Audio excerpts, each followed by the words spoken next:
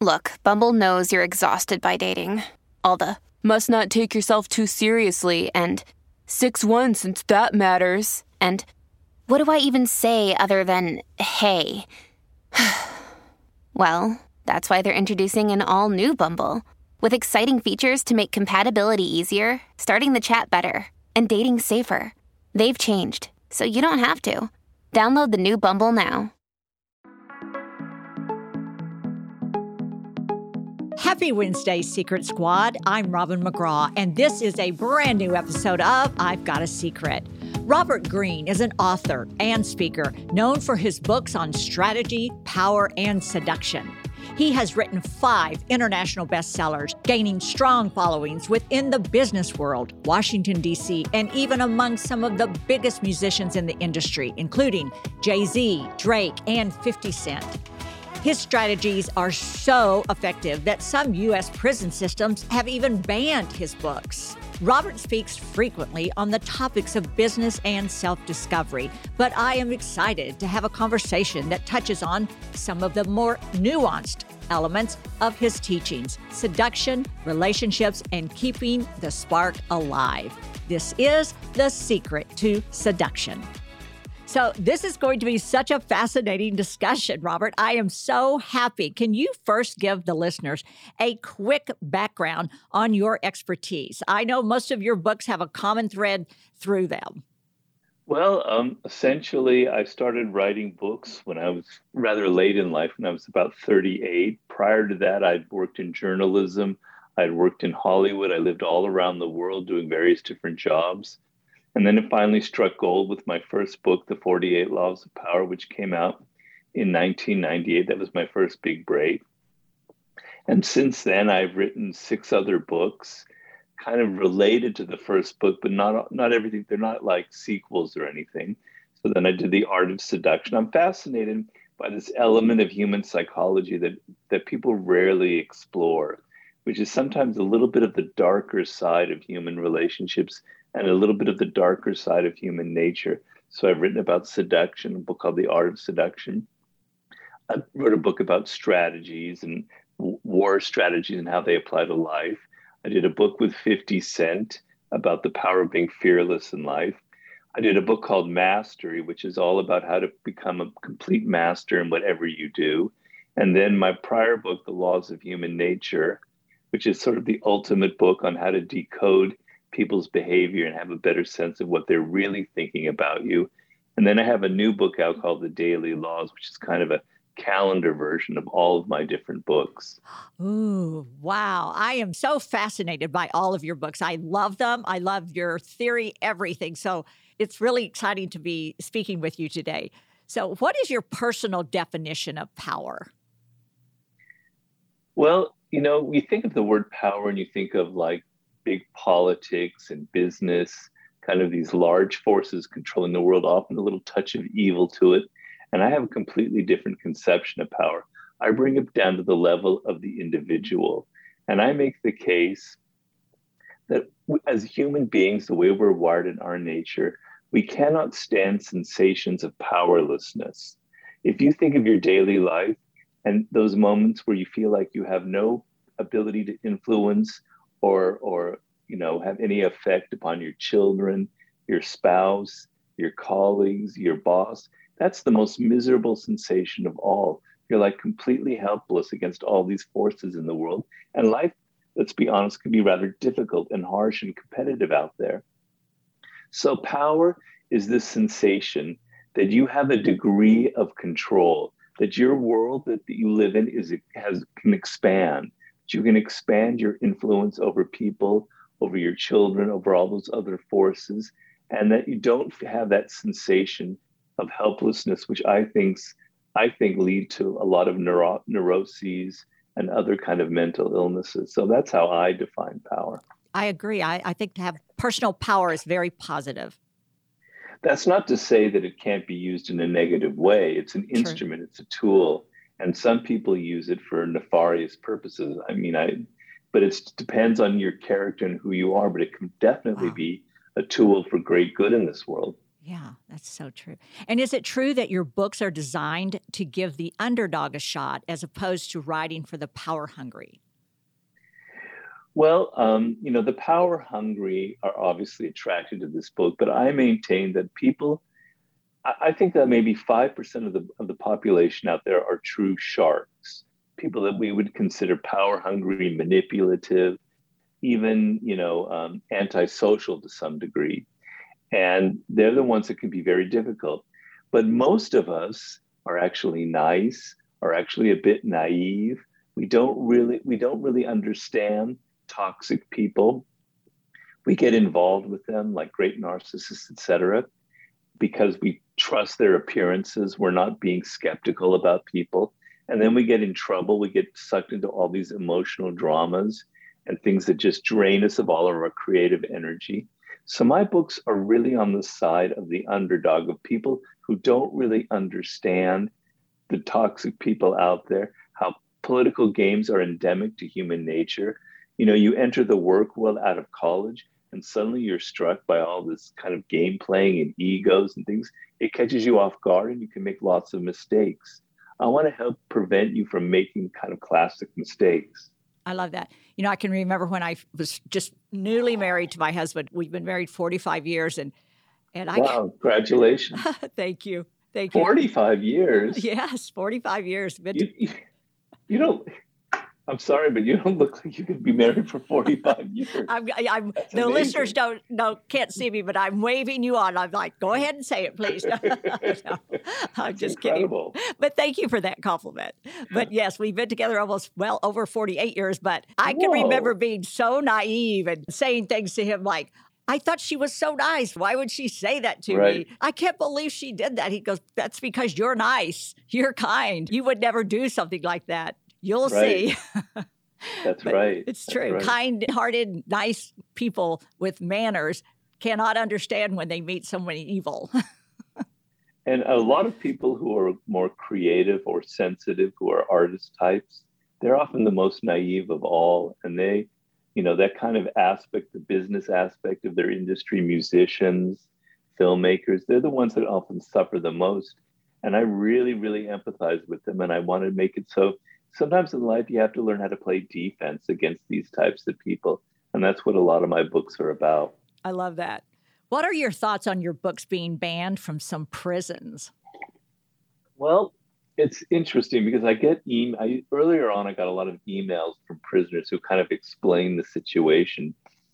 And American prisons, compared to like other countries in Europe, for instance, are incredibly brutal. They're the most brutal animalistic environments on the planet. And sometimes you're thrown into these worlds and you don't expect, you obviously you committed a crime, you did something wrong, but you're not like a career criminal, which is a great percentage of the people in our prisons. And you're thrown into this world where it's absolutely brutal. It's dog eat dog. And you're not expecting, and a lot of it are mind games and psychological games that prisoners are playing on you, that wardens are playing on you, et cetera. And it is harsh. And so they congregated to my book early on. They found that I would get emails from them saying this book saved my life. It helped me defend myself against this person and that person, et cetera. And then I think people in the prison system saw how popular the book was. They saw that the word power is in the title, and they go, this isn't a good thing for our prisoners to have. We don't want them to be empowered. We don't want them to be thinking independently. We want them to be incredibly submissive. I don't think they understand my book because it's not about taking over a prison and becoming some power-hungry person in a system. It's about learning how to defend yourself. But seeing the title and seeing how popular the book is, I think that had a big influence on it. Wow. It's a shame, really. Yeah. Seduction is such a fascinating topic. When speaking about that topic, you separate all people into different categories of seducers. I think it's interesting to promote the idea that everyone has their own thing. Yeah, I mean, the thing about seduction is it's an art. That's why I call it the art of seduction. So and this is a book about men and women, gay and straight, everybody. It's not about male seducers because half the stories are about female seductresses. But the thing is, it's an art. And if you're too obvious a seducer, if you obviously are cold and calculating, which is classically more how the male seducer is, but some women can be like that. People see through you and it's not very effective, right? So to give people strategies of seduction, which I do in the second half of the book, can almost work against you if people can kind of see that you're strategizing. So I maintain that you have to have a kind of naturalness to it.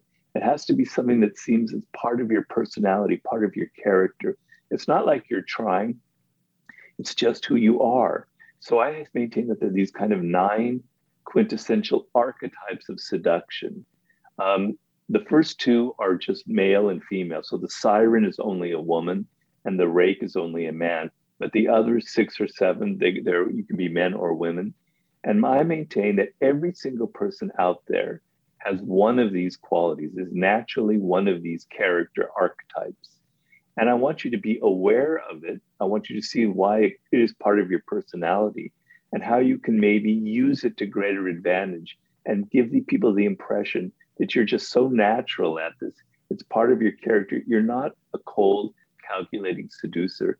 You're just naturally very charming or seductive. So that's sort of the point of that. Wow, I love this.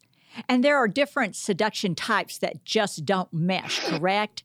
Because that's an important part of finding the correct romantic partner. Yes. I mean, so for instance, the siren, which is the most primal seductress, I maintain it's the original form of seduction, was the female type who was trying to find power through kind of sexual energy before women had any real power in this world. And I maintain that a true siren could seduce anybody because that's the power they have.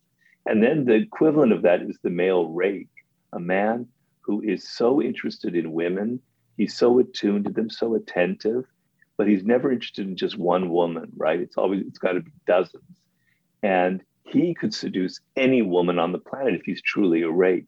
But the other types, you have limitations for them, right?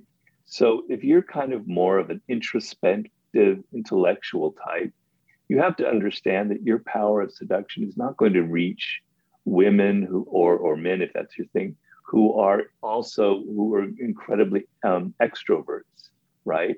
Or who are much more physical than you are because you're mental. So perhaps if you're more of the intellectual bent, you have to find targets, people to seduce who are more susceptible to that kind of approach. So there are limits to it. And then I give in the book, in the middle part of the book, I give the types of people that you can seduce and what fits naturally with each of the different types. So you don't waste your time, seducing the wrong type of person.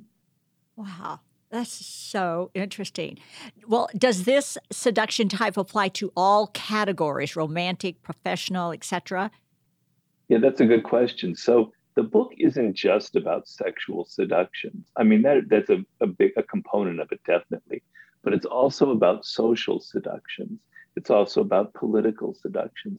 It's also about marketing and public relation type seductions.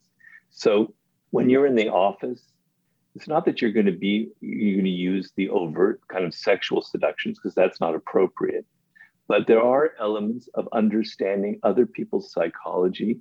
Seduction is the art of giving pleasure to people. When you give people pleasure, they're much more open to your influence, right? Whereas normally people are very defensive and very resistant to your influence. But when you give them a pleasurable feeling, when you make them feel like they're the star of the show, and you give them this kind of focused attention, they tend to open up to you in a way that they normally wouldn't, right? So in the office situation, having these skills of being a great courtier, of learning the power of charm, et cetera, can be very, very powerful. And then I talk about great political seductions, how John F. Kennedy seduced the American public in 1960, one of the great seductive campaigns in politics. And I talk about great marketers in the past who did these incredible campaigns. It's basically about the soft sell as opposed to the hard sell. And that kind of skill applies to almost every aspect of human endeavor right now. Wow. That is truly fascinating. I'm sitting here right now wondering why every politician hasn't, maybe they have bought your book before they run for office, because I feel like they would all win. Well, we live in a media saturated age. I mean, everybody knows that, it's obvious, but you have to have a presence on television. You almost have to be an actor in life. And that was what made Reagan very successful, obviously. But John F. Kennedy, it's a little known fact, was obsessed with Hollywood. His father had been involved in the film business, and he modeled himself after certain actors he admired, particularly Montgomery Clift. And he learned how to present himself on television and create a very charismatic kind of persona. So in politics, how you present yourself, the degree of conviction that you have, how you excite people and appeal to their emotions is like the whole game practically. And some people are just terrible at it. It's not who they are, but you can turn even blandness into something kind of seductive. And I talk about that in the book. Yes. I find it interesting, too, that it would seem to work, especially when giving speeches. Is that true? Yes. So the whole art of seduction, if I had to summarize it in just one sentence, is the ability to get outside of yourself and into other people, into a man or a woman, or into an audience or a group of people or voters, right? So the degree that you can not be thinking of yourself and your own needs and interests, but of what they want, what they're hungry for, you're going to be successful. So when you're giving a talk, you're not just absorbed with your own ideas, your own thoughts. You're thinking about the specific audience you're dealing with and where they're coming from. And then when you're giving the talk, and I've done this myself, you have to be in the moment. You have to make eye contact. You have to make people feel like they're alive, that they're participating in this talk, right? And that you're with them. You're emotionally identifying with them to some degree. And then the other aspect is one of the types of seducers of the 9 types I mentioned is what I call the charismatic. And we all are kind of fascinated by the idea of charisma, why some people have it and some don't. And I kind of break it down and I explain what charisma is. But essentially, charisma is the sense that a person is full of this conviction, is full of this incredible confidence, right? And they just can't control it. It radiates, it makes their eyes come alive. It makes their voice animated. And so when you give a talk and people get a sense that you're full of this emotion, but you're able to kind of channel it. You're not just ranting, right? You're kind of restraining all of that emotion, and you're trying to hit certain things that make everybody common aspects of human life. It's incredibly powerful. So the ability to kind of, I compare it to, it's like a light that's inside of a person. You don't see the light, but it animates all of their gestures, their eyes, their hands, etc. And it makes that kind of sense of confidence is incredibly contagious. It's why we like to be around charismatic people, because they make us feel confident and more alive. So true. I love that. From what I gather from your work, understanding anti-seduction is just as important as understanding seduction. Is that true? Yes. I mean, one of the types is what I call the anti-seducer, which is what you don't want to be, right? That's like the last thing you want to be. And so it's kind of the reverse side of seduction. So people who are so wrapped up in themselves that they're always thinking about themselves is very anti-seductive. People who talk too much, who don't seem interested in your ideas, people who kind of preach to you about who you should be, because seduction is not really a realm of ethics and morality, I'm afraid to say. You know, they say all's fair in love and war. That's kind of the same thing in seduction, right? So to preach and moralize and tell somebody, you're a bad person, you need to behave more this way or that, that's a killer in any kind of relationship or any kind of seductive situation, right? And so I maintain everybody has these kind of anti-seductive tendencies, and you need to be aware of them, you need to root them out. So for instance, to take a classic kind of male problem when it comes to seduction, it can also happen to women too. The man is nervous because he's not sure whether the woman's interested in him. And he wants to please her, he wants to impress her, but he's constantly anxious and he's thinking of what he can say to excite her or interest her. And he's full of these insecurities, but he's not aware of how much those insecurities, the other person, the woman in this case, can read it.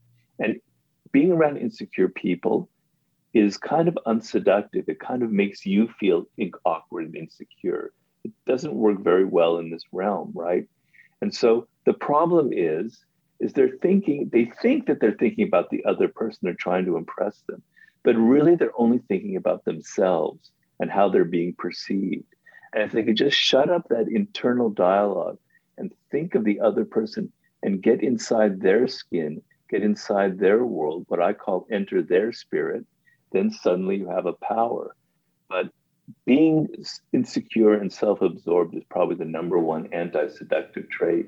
Oh, and I really don't like being around people like that. I really don't like it. And you know what I don't like either? You touched on it. I really don't like it when someone that really doesn't know me will start telling me what I need to do. Yeah. I'm like, you don't even know me. I know. And, they typically call that mansplaining. So men maybe are a little more guilty of that than women.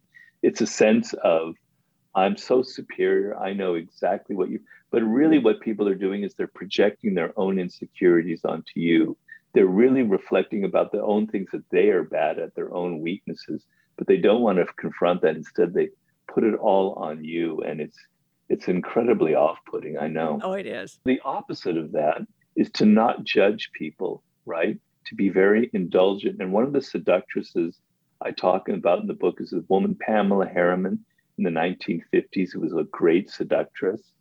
And what men loved about her is she was completely non-judgmental. Anything they did or said, she was fine with. And you don't know how powerfully seductive it is to be around someone who doesn't judge you, but accepts everything about you, even your flaws. So I just wanted to bring that up. Oh, I love that. That's so true. When you're not judgmental and you just want to be around someone to have enjoyment, just to have a nice time with someone, you're not going to judge everything about them, their looks, the way they speak, and they feel it. That's important. When they don't feel judged and everything, the guard is down and you can just enjoy each other's company. That is so powerful. Yeah, and it's rare. If you think about it, what's so kind of hard about life sometimes, particularly in social media, is people are always judging you. And they may not say it, but they're looking at your images on Instagram. And sometimes they're leaving really nasty comments on YouTube or wherever you have a YouTube channel, and everyone in this world is so judgmental, right? And they're always picking on you, and you feel it in your day-to-day life. And to encounter someone who enters your world and is the opposite, they accept you for who you are. How rare does that happen in life? It's pretty damn rare, right? Just that kind of openness. I accept the fact that you, Robin, are not perfect. You're a human being. There are aspects of your character that, maybe if you were an angel, you wouldn't have, but you're not. And I love you even for your flaws. Nobody in the world can resist that kind of attention. That's right. When I read sometimes negative things people will write about me and say about me, and I really am happy and glad that I have the ability to say, you know what? You don't even know me. So you've made the decision you don't want to like me, and you have a right to your opinion. So that's okay. Go ahead, because I know the truth. And it just brings such a pleasure to my life to be able to truly not be affected by someone that doesn't even know me when someone says something negative. It's such a relief. Yeah, and it's not easy sometimes because some of the comments are very biting and people know how to kind of pick on your insecurities. Often the best thing to do in this world today, which we can't do without social media, is to not read your comments. I find sometimes I get no value out of it. So it's good in life to have people who criticize you so that you don't get grandiose, so you don't think that everything you do is wonderful. But they have to be people that you trust, who don't have an axe to grind. Hopefully your spouse, maybe sometimes your children, colleagues, and especially friends. Okay, They criticize you, they tell you something's wrong. All right, it's coming from a good place and it's okay. But what value do you get from some messed up guy who's really lonely and insecure, sitting in his little room thinking that he's so powerful when in fact he's not at all, saying all these kind of bitchy comments just to put you off your game?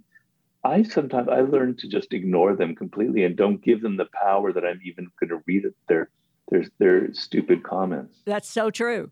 I seldom read them, but sometimes I do read them. And I'm just interested sometimes in someone's opinion of the greater picture. And then I'll see something like that and I'll go, well, bless your heart. I know you wrote that thinking it would upset me, but it's just not. Well, more power to you. That's not easy to do, but that's really admirable that you're able to do that. Thank you. When you need mealtime inspiration, it's worth shopping Kroger, where you'll find over 30,000 mouth-watering choices that excite your inner foodie. And no matter what tasty choice you make, you'll enjoy our everyday low prices, plus extra ways to save, like digital coupons worth over $600 each week. You can also save up to $1 off per gallon at the pump with fuel points. More savings and more inspiring flavors make shopping Kroger worth it every time. Kroger, fresh for everyone. Fuel restrictions apply. Hey, it's Kaylee Cuoco for Priceline. Ready to go to your happy place for a happy price? Well, why didn't you say so? Just download the Priceline app right now and save up to 60% on hotels. So whether it's Cousin Kevin's Kazoo Concert in Kansas City, go Kevin, or Becky's Bachelorette Bash in Bermuda, you never have to miss a trip ever again. So download the Priceline app today. Your savings are waiting. Go to your happy place for a happy price. Go to your happy price, Priceline.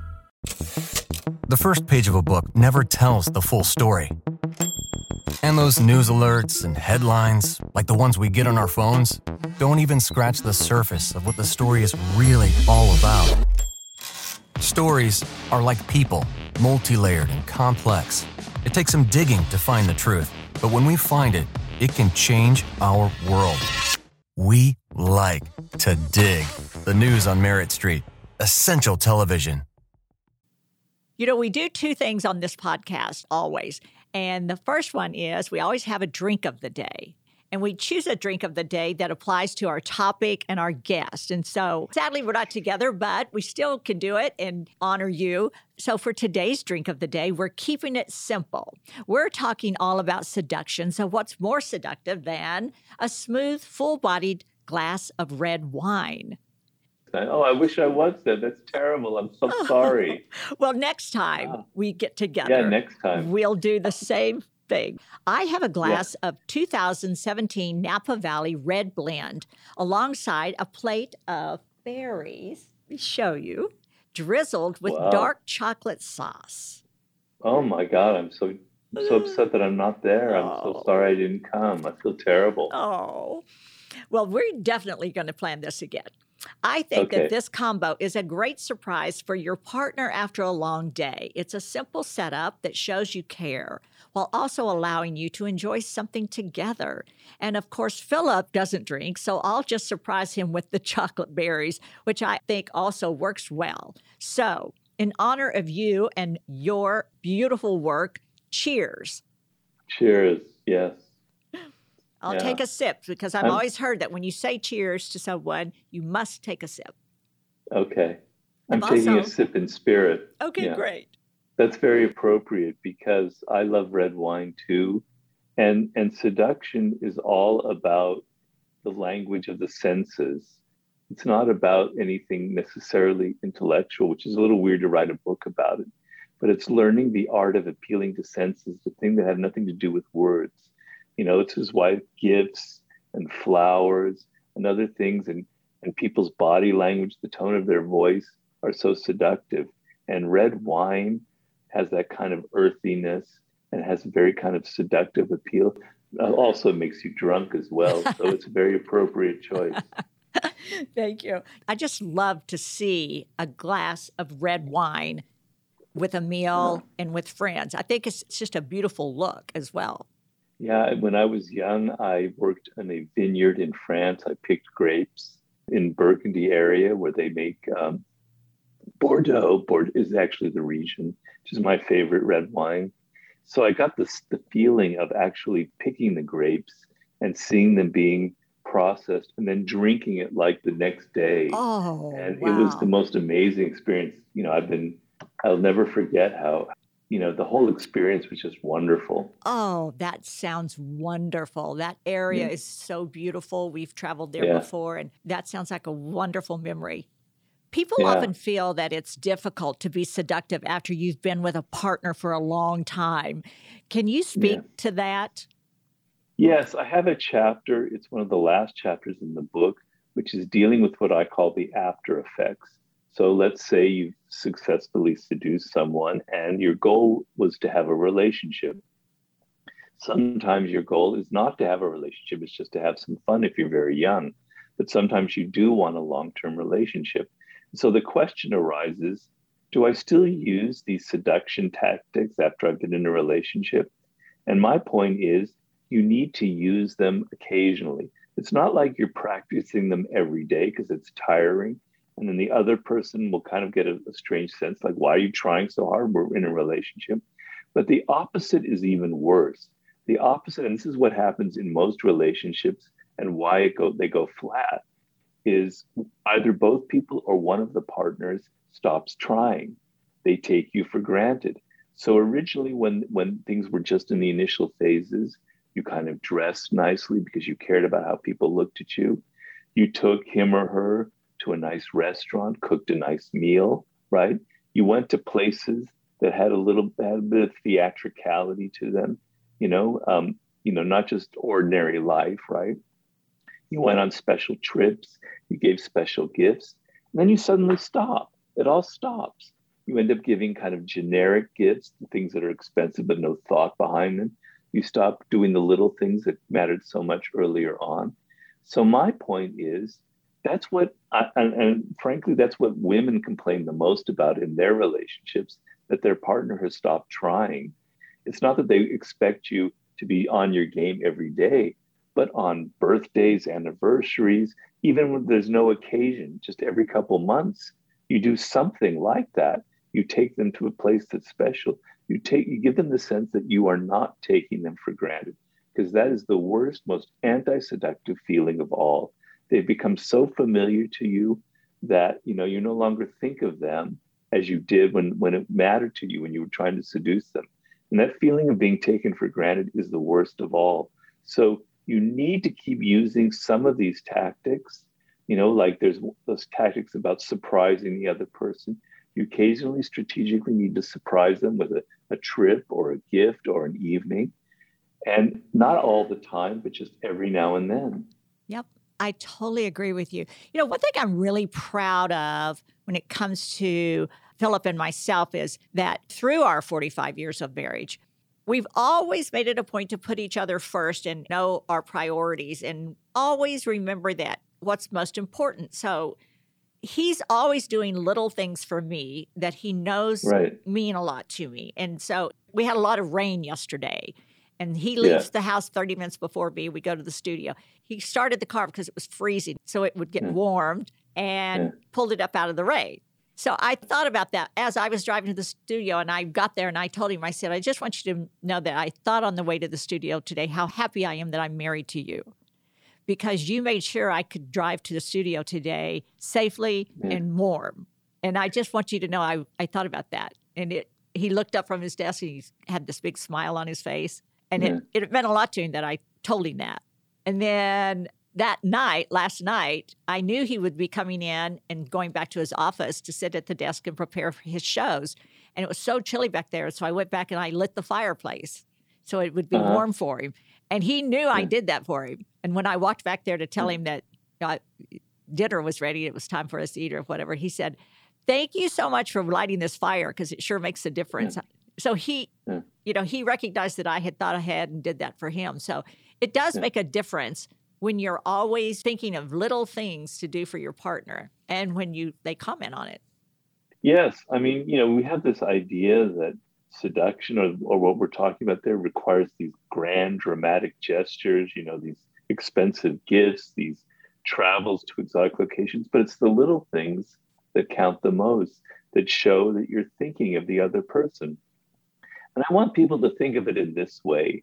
The word seduction has a slightly nefarious quality to it, like it's maybe even negative, like it's a form of manipulation. But I want to think you think of it at the opposite. So when your husband is doing that with the car, what it means is he's sending a signal that he's thinking about you, right? Right? He's getting outside of himself and his own needs, and he's thinking ahead of what your life and how it could be difficult for you, and he's helping you. And you do the same for him, right? And when you do that, when you get outside of yourself and you think you're focused on what the other person wants and needs, it's the best self-therapy in the world, right? Because we're all so self-absorbed. We're all so wrapped up in our own worlds. And to get out of it and to think of another person and to think of what they need or what they may want or what will appeal to them or will give them that kind of excited feeling is actually really good for you as well. It's better than 100 sessions with a therapist, quite honestly, right? Because it gives you a nice feeling and it makes you get outside of your own self-absorption as well. I so agree. So since you brought this up, let's shift to your views on self-mastery and how it relates to our relationships. In your book, The Laws of Human Nature, you discuss how people can become con artists with themselves. Can you explain this? Well, the laws of human nature, basically I'm saying this is who we are going back hundreds of thousands of years. And some of them can be our self-absorption, which I've already talked about, our propensities to be irrational.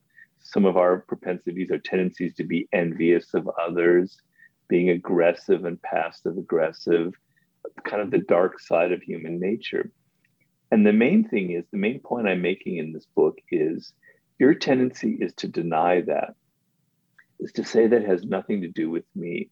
It's always the other person who's the narcissist, but not me. It's the other person who's aggressive. It's the other person who's self-absorbed. It's the other person who is, envious. But no, I have none of these qualities. And that is, you're lying to yourself. You're deceiving yourself. We're all cut from the same fabric.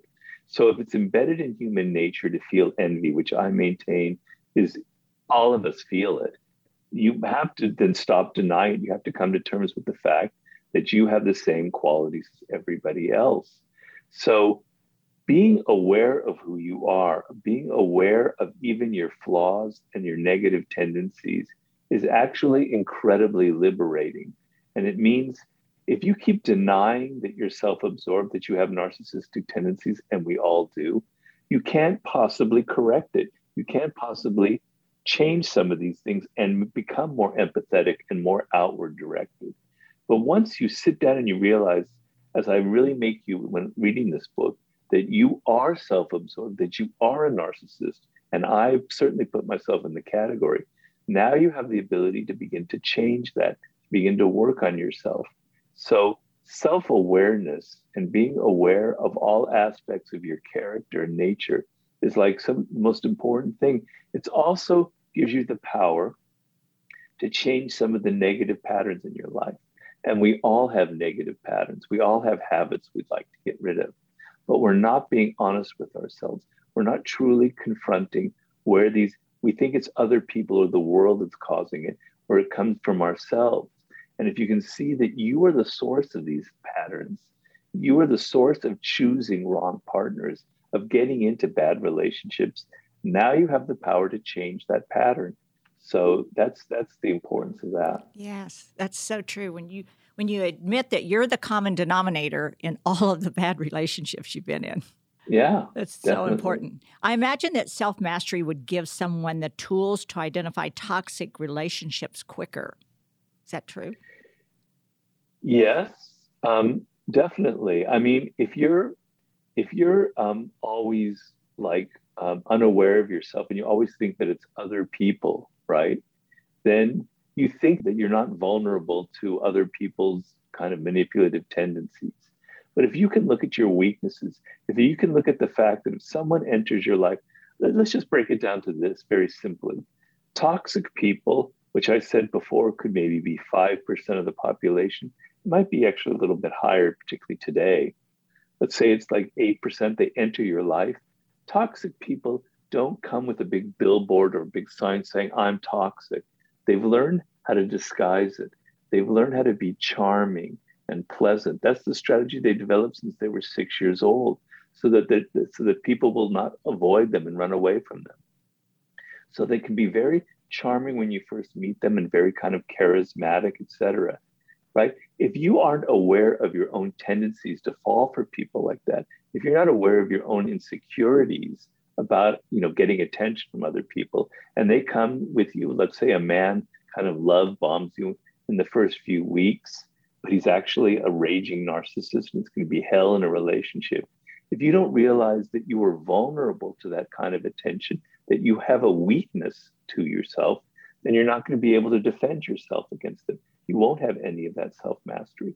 But if you have a solid sense of people are not necessarily who they appear to be often, and I know that I have this weakness, and somebody enters my life and they're giving me too much early on, they're saying things that they're too strong, they're so much in love with you, they want to marry you tomorrow. I got to step back and go, I'm too susceptible to that. There might be something else going on there. And with that degree of self-control, you can then judge them for who they are. Maybe they are legitimate. Maybe they do really love you, but maybe they don't. Maybe they are planning. Maybe they're just very manipulative people. So you want that degree of self-awareness to know that you are susceptible to that kind of con artistry. We all are. Wow. It's brilliant. Do you think that the power dynamic in relationships should aim to be equal? Or do you think that sometimes one person has the upper hand and then sometimes the other person does?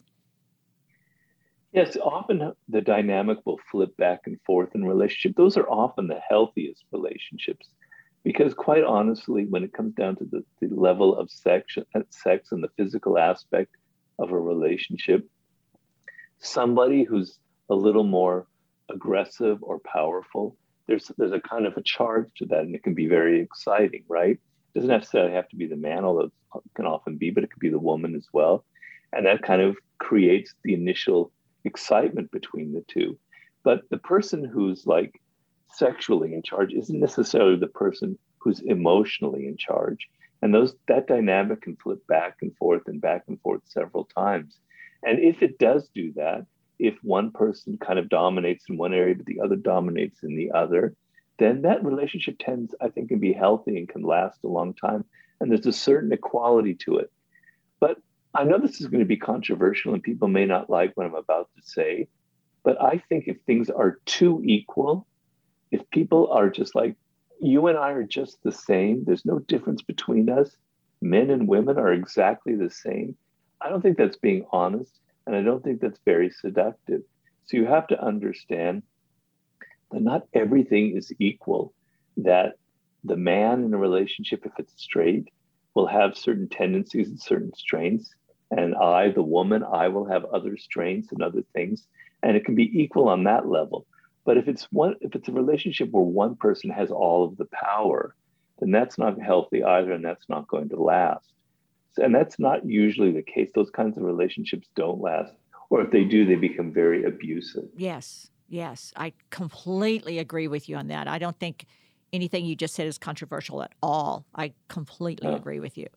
I'm just curious, do you believe in soulmates or love at first sight? Well, it's certainly a phenomenon. And I related to a psychologist who I loved a lot and had a big influence on the laws of human nature, is a man named Carl Jung. And Carl Jung had this concept called the anima and the animus, which I talk about in one of the chapters in the laws of human nature. And basically what it means is, for a man, it's an anima, and for a woman, it's an animus. And where this comes from, it's like a figure inside your brain that is how you relate to the opposite sex. It's like your ideal of what a woman would be. That's the anima. It's like your ideal of what a man could be. That's your animus, right? And a lot of this stems from things in very early childhood that you're not aware of, right? It's relationship for a man to his mother, usually, often, not always. For a woman, it's maybe her relationship to her father. It could be to siblings. but somehow in your brain, a crystallization of kind of the ideal person of the opposite sex. And often this ideal figure inhabits your dreams. It's very common, because I'm a man, so I can say personally, that anima figures, well, you'll always kind of dream about them, right? So if you meet somebody who has that kind of unconscious, wow, they're like that ideal that I have, maybe you're not even aware of it, that could definitely trigger love at first sight, you know? So it's like you're meeting your ideal. It's like a figure that you've almost been dreaming of, and it can have an incredibly powerful effect on you. Sometimes it's not healthy. So if, like Jacqueline Kennedy, I talk about in The Laws of Human Nature, right? She had issues with her father. Her father was a little too much physical with her. He didn't abuse her. There wasn't incest, but he was a little too intimate with her in a way, just psychologically, right? So throughout her life, she was attracted to men like that, you know, men who were very powerful, right? But who kind of had that kind of father figure. And she chose often the wrong type. Her father was a major womanizer. And throughout her life, she was attracted to men who were incredible womanizers, like JFK himself, and like later, like Aristotle Onassis. So that was her animus. And sometimes it can get you into problems. But when you meet a figure like that in your life, yeah, definitely it's going to be love at first. It'll have a very powerful effect on you. Wow, that is so interesting. I love your quote about taking risks in your career. You say, with success, you become conservative. You've never become conservative, have you? No, I haven't. I have many weaknesses and many flaws that I'll admit to, but that's not one of them. Because I've always had the idea that what makes me successful, if I've ever had success in my life, is being true to myself, is being unique, is being different, is even being a little bit weird, you know? So if you've seen my first couple books, you might hate them. You might think they're evil or dark, but you'll say, I've never seen a book like that. I've never read a book like it, because it's very weird structurally. It looks different on the page. I've got things on the side margins, different colors, different kind of words forming objects, etc. It's a strange looking book, right? So each time I write a book, I say, I have to feel excited about the project. I have to do something different. I can't get conservative. I can't just keep repeating the same type of book over and over and over again. I have to change things up. I have to surprise my audience. And some people get a little angry, and sometimes my publishers wonder, like, I don't know if that's the right book for you to write, but I always want to be different. I always want to surprise myself as well. And I've learned that being afraid of failing, being afraid of trying something different is the worst feeling of all, because it'll actually lead to failure, you know? And so my decision to be bold, you know, I think is sort of the source of a lot of my success, and why my books have a slight kind of cultish appeal to them. Oh, I have to tell you, I love your books. That's nice to hear. I'm glad I asked you that question, because I loved your answer. And I love knowing that about your books, and that's how you feel about them, because I love being different as well. And I love change. Yeah. So for my next book, I'm doing something that I've never done before, completely different. It's a slightly more, the word is not, I'm not very comfortable with, but it's a slightly more spiritual book. It's a book about what I call the sublime, you know, and it has to do with experiences and ways of looking at the world that'll completely shake you up and make you aware of how insanely wonderful the world is that we live in, you know. And it's related a little bit to the near-death experience I had 3 years ago. So it's not a kind of book that I've ever written before. So, you know, I'm taking a big risk there, but I have to do that every time. Oh, you must. You have to. When will the book be out? It'll be another 2-3 years, probably. I cannot wait. So we've come to a point in the podcast where we do the second thing we always do with every podcast, and that's play a game. Do you like playing games? Oh, sure. Oh, good. So we create a game that is related to our podcast and our guest. And the name of this game is Power Play. Okay. So, for today's game, we both have two cards next to us, each containing a phrase related to today's conversation. I'll start with my first card. So I look at the phrase, and I have to help you guess what's on my card by giving you clues. But the hard part is that I'm only allowed to give you 5 words. So we have to be thoughtful in our clues. So I have not seen the card until now. Okay, so I have my first word here. I get to give you 5 words to try to get you to know what's written on here. Okay, my first clue is opposite of sexy. Oh, opposite of sexy. That's 3 words I've given you. Well, it's like the anti-seducer. That's it. That's it? Yes. Wow. Now you look at your word and give me some clues. Okay. True love. Oh, true love. True love would be, your word could be, I think I know what it is. Is it soulmate? Wow. Ding, ding, ding, ding, ding, ding, ding. Yeah, very good. Oh, that's so fun. We were just talking about it. Yeah. Oh, okay. Okay, so here's my second word on my card. Aware of yourself. So I use 3 words. Aware. Secure. Well, confident is one word, but it's not charismatic or charisma. No. Do you have one more word? Inner peace, secure, aware of yourself is all about the art of knowing yourself. It's not self-aware. I mean, that's too much. It's part of it. Self. You said part of it. Self-confidence. No. Self-knowledge. No. It's self-mastery. Sorry. Oh, I'm sorry. Well, I'm so bad. That. Well, you're ahead. Okay. Well, my next one is actually 4 words. It's not just one word. Okay. Tell me the clues. Okay. Restoring the original flame. Oh, restoring the original flame. Restoring the opposite of flame is the spark. So it's very good. You're good. Renewing the spark, or very close. The spark. Very I know close. It's spark. Keeping the spark alive. Keeping up the. Wow, you're great.